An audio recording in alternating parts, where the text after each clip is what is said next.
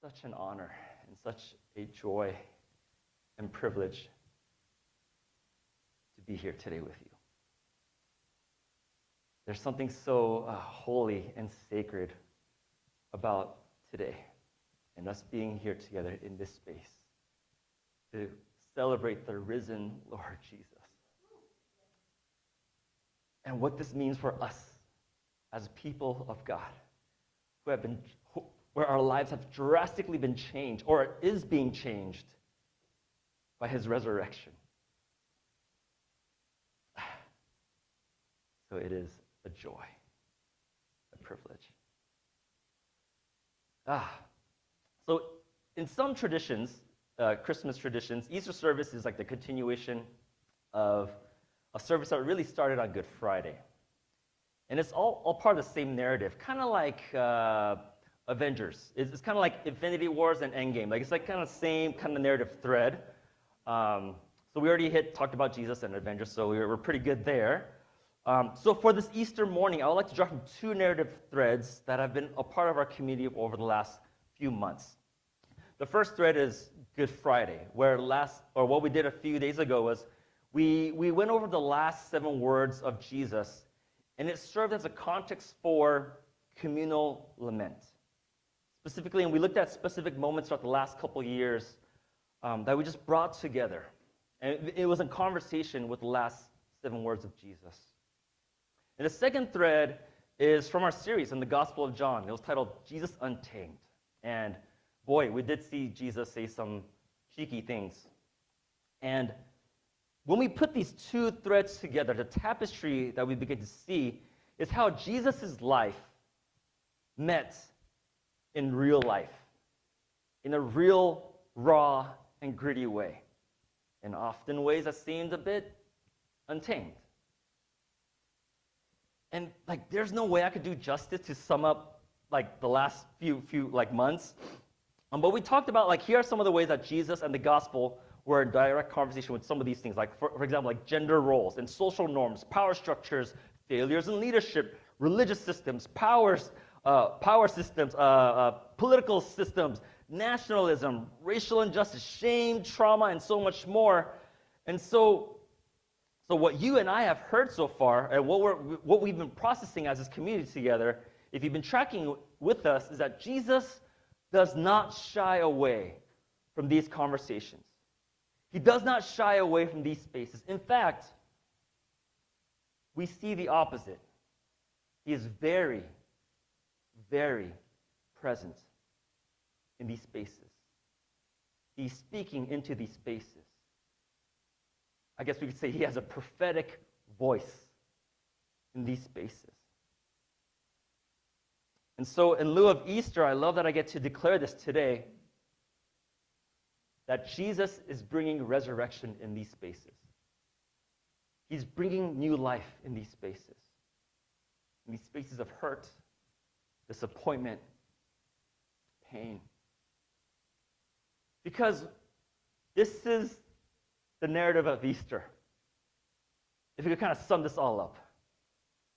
Jesus didn't die so that we have to wait until we die to be with him.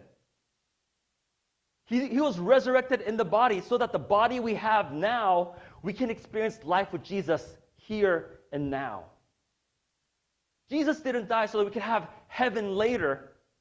Jesus died so that we could have heaven now with him in the present tense. And if you have ever been confused about this, let me tell you this now. This is the gospel. That is the gospel. The gospel is that gospel is God with us.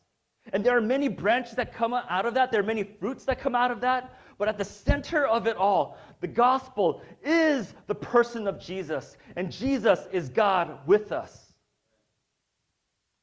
So with that in mind, we're going to look at the Gospel of John. We're going to look at the way end, the last chapter, that illustrates this further. The last chapter of John is chapter 21, and this is kind of like an epilogue. So the writer of John, he wrote the most of what he wanted to say in the first 20 chapters. And then he's like, well, let me just kind of sum everything up. And so he adds this one little story at the end.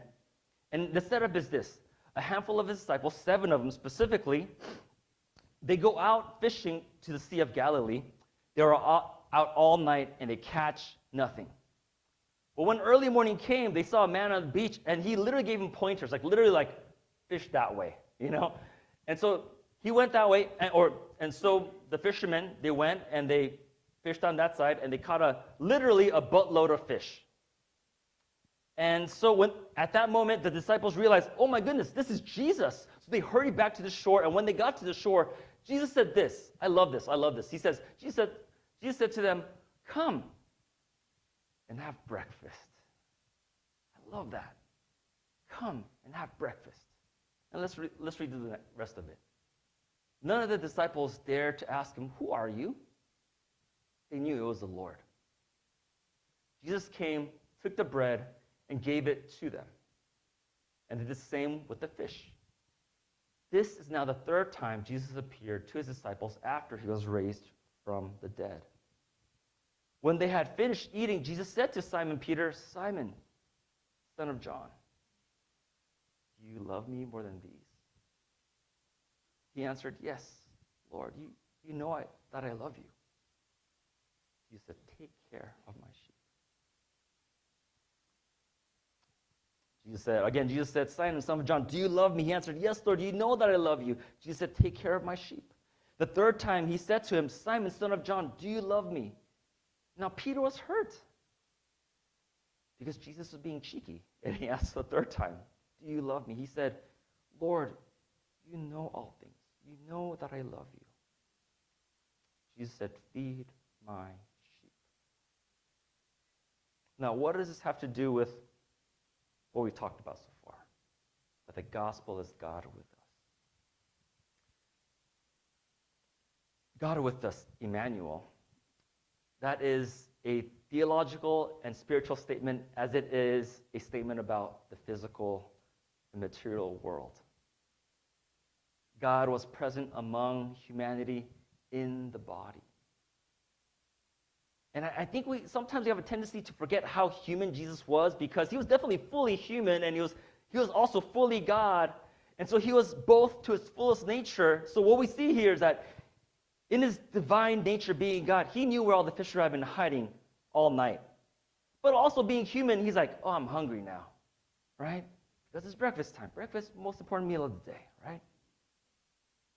And so, verse 12, he says, Jesus says to him, come, have breakfast. And think about this, like, even after the resurrection, right, he conquered death. But he didn't quite conquer hunger, right? Jesus still ate food. In Acts, Peter talks about how Jesus often sat and ate with the disciples after the resurrection. It seems like the resurrected body of Jesus still enjoyed food, which I find very comforting. I love a God who gets food. You know what I mean? True story, and this little side tangent. I remember the first time I had Langer's number 19 pastrami sandwich, and it was a spiritual moment, y'all. I'm telling you, this pastrami is like, oh my! I have been a witness to this. I have borne witness to this. I have evangelized to the gospel of Langer's, and I have seen grown men cry tears because the sandwich was so good.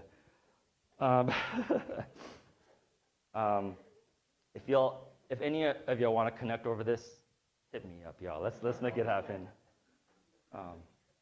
One interesting thing about this meal, and this is more of a literary observation. The writer who wrote this story in a way that mirrors when Jesus fed the 5,000 in chapter 6. Like, it's almost like the same structure, same narrative structure. And that's just before Jesus tells them that he is the bread of life. And now, just to be honest with you, I feel like there's something deeper to unpack there, and I'm pretty sure there's some awesome, excellent scholarly work out there that makes that connection, but I haven't found it yet. But I will make this point. Whether or not Jesus is doing something spectacular, like feeding the 5,000, Or something as mundane as eating breakfast with like a boring menu of just bread and fish with 7 people. The greatest miracle still is that the Word became flesh and dwelled among them. That is the greatest miracle there, present. And we have to see the importance of this. Dallas Willard, he's like kind of like the modern kind of father of spiritual formation, and he's also a philosophy professor at USC. And he was asked by one of his grad students, James Bryan Smith. He's like, "What's the Bible all about? What a huge, daunting question. What is the Bible all about?" And he said this succinctly yet profoundly: God with us. God with us. Everything in what we have in the Holy Scripture, the Bible, it's about God being with us.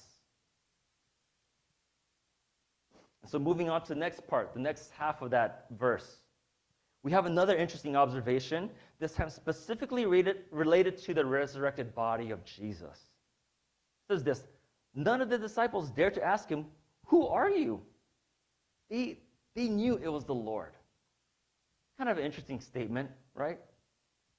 John is writing this because few times already we have seen the people that are closest to Jesus having a difficult time recognizing Jesus after the resurrection. Interesting, right? And other gospels tell more stories like this, like where they're not able to recognize Jesus, one of them being the two disciples being on a walk together, they're on a journey, and then they're having this conversation with this third person, and they have such an engaging, aligning conversation. They're like, yeah. And then when they get to the final destination, they're like, oh my goodness, that was Jesus, and he disappears, right? And there's more stories like this. So it almost seems like John is trying to say this, says almost something to the point of like, oh, the disciples finally get it now. They finally get, like, they could tell Jesus now. It's almost like, if you don't know, like, my wife and I, we have identical twins. And every once in a while I get like, oh, I could tell who's Jordan now. I could tell who's Ezra now. It's kind of like that. Completely different context with Jesus still. But definitely a question worth asking here is, why is Jesus' closest friends having a hard time recognizing Jesus? Why is that happening? It's a really interesting phenomenon, right? And biblical scholars have discussed this for centuries, and they kind of fall into 2 camps, okay? And I just to give you a little like heads up, like I fall into the latter camp. The first camp is this: that the resurrected body of Jesus was so unique in nature that it was puzzling for those who are observing it. Perhaps Jesus embodied God's glory and victory over the grave, that it was like similar to how like when Moses came down from Mount Sinai with the 10 Commandments, like the glory was like, whoa, what is going on, right? And so I get that, it makes sense to me. But I kind of lean towards the latter, the second one. And that the resurrected body of Jesus, he didn't hide his blemishes. He didn't cover up any physical markings of pain or suffering. Instead, Jesus allowed the scars that he endured on the cross to be a permanent part of his body. He allowed the pain and the trauma, the unspeakable amount of violence, to be a part of his body.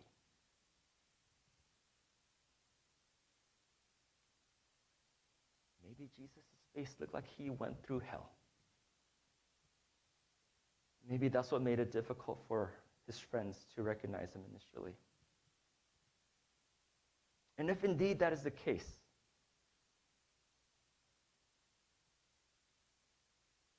it carries a different meaning to the resurrection. If that is the case, then the resurrected body of Jesus carries the scars that have been glorified and honored and redeemed. And maybe that is at its core what the resurrection is. That the scars are redeemable, that the pain and the violence is redeemable. And in that redemption, there's true healing. In that redemption, there's new life. And when Romans 6:5 says that we have been united in Christ in death and his resurrection, maybe it also means that we are able to carry a glorified, redeemed, restored, honored, scarred, just like Jesus did. That is, any sin that we've committed that jacked up our bodies, or any sin that had been committed against it that jacked up our bodies, that they are able to be redeemed in the wounded hands of God. That they're able to be healed by the healing touch of God. And I wonder if that is our resurrection. I wonder if that's the resurrection that Jesus is inviting us into. I wonder if this is the invitation of the incarnate God, that God in flesh is redeeming our flesh. He's redeeming our scars and our pain and our hurts and our suffering.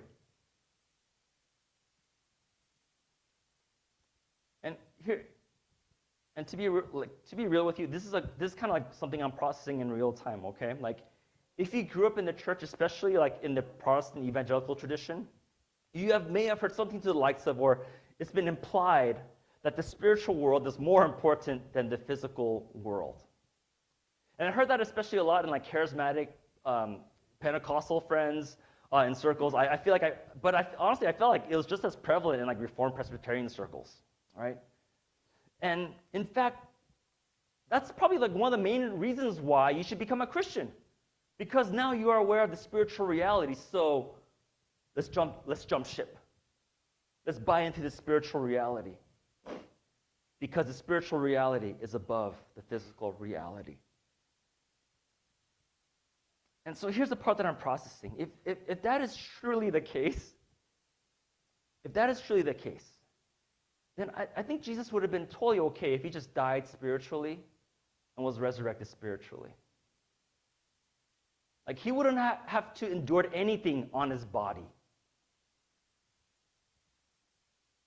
But that would also mean that everything we experience here on the body wouldn't matter. Right? All forms of abuse, assault, injustices like gender inequality, racism, sexism, it wouldn't matter, because the spiritual reality would have been above the physical reality. And if I could get a little more frank with you, I wonder if this is one of the footholds that Satan used to undermine the issue of race in the church today.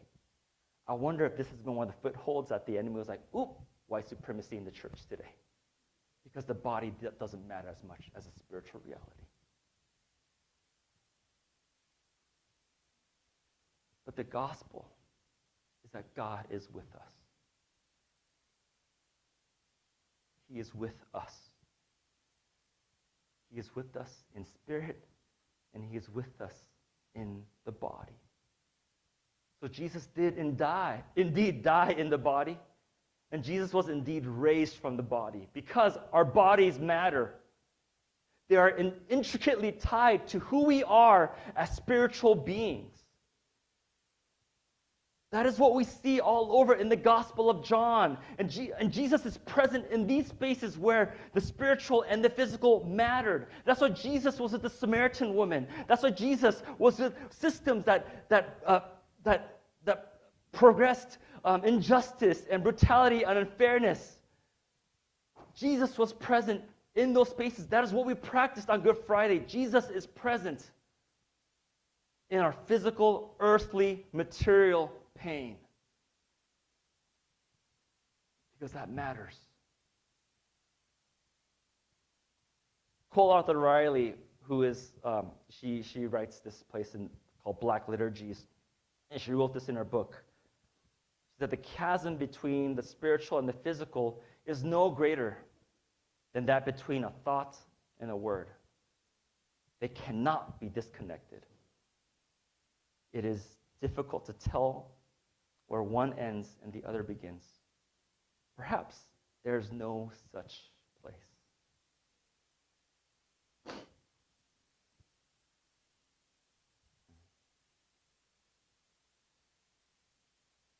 Jesus, he lived in the spiritual reality, and he lived in the physical reality. He died to both realities, and he was resurrected in both realities. In fact, they're one and the same. That's why sin matters. That's why sin matters. That's why our souls matter. That's why our bodies matter. Because what happens now here in this material world matters just as what happens in the spiritual world, because there's no divide between them. This is what Jesus believed and lived out. And the Western world, the Western church, is still struggling to come to terms with that reality. And that's where I think some of the hypocrisy we're seeing in the church and within ourselves and myself comes from that. So in light of this, everything that we talked about, let's consider the rest of this text. It's a well-known story because this is Jesus restoring Peter, first in his stomach, then his soul. Because after betraying Jesus, I would imagine that Peter in his gut, he felt shame and guilt. So Jesus goes, let me satisfy that in both ways. Let me feed you. And let me heal you.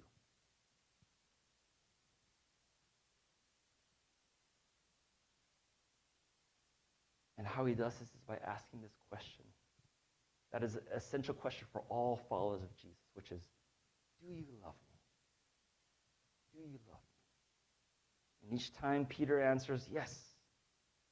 And with that, the good shepherd then tells Peter to do the very thing that he just did, which is to feed his sheep. In other words, as you love Jesus, love others the same way. Jesus is inviting Peter to embody the love of Jesus. And this is where the idea of love embodied comes from. That we love others as Christ loved us. The theology of love embodied is rooted in the incarnation of Jesus. Jesus lived and died and was resurrected.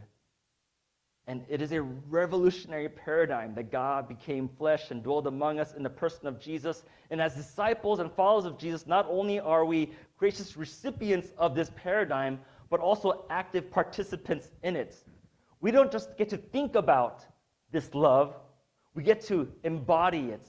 We don't just study it, we embody it. We don't just teach it, we embody it. Because this is what Jesus modeled simply by his being. The resurrection of Jesus is more than an invitation to know the doctrine of God's love, but it's to embody God's love toward our friends, family, neighbors, and enemies. And this is the invitation that Jesus asked Peter by name, and later on he asked Paul by name to the same invitation. And I wonder if he's making that same invitation to us. To love, to embody love in this way. Not just to know about it. Not just to talk highly of it. But to just do it. Just go do it. And I think once we start seeing that, I think that's the radicalness of the gospel. Because he made this invitation by name to his disciples, and they accepted that invitation. And that really became the start of the movement of the church, right? And then one by one, they saw this love that is so divine, so unlike anything they've seen in this world and culture. They're like, I don't get it, but I want some of that. Like, I don't fully understand it, but I want that. I think so much of the way we do evangelism is about, hey, let me just dump everything that I know, right? But what we see in the early churches, you don't have to get it. You don't have to get it, but let me invite you to it. Why don't we walk together in this? Let me embody this for you. It's not, let me prove how wrong you are with your logic.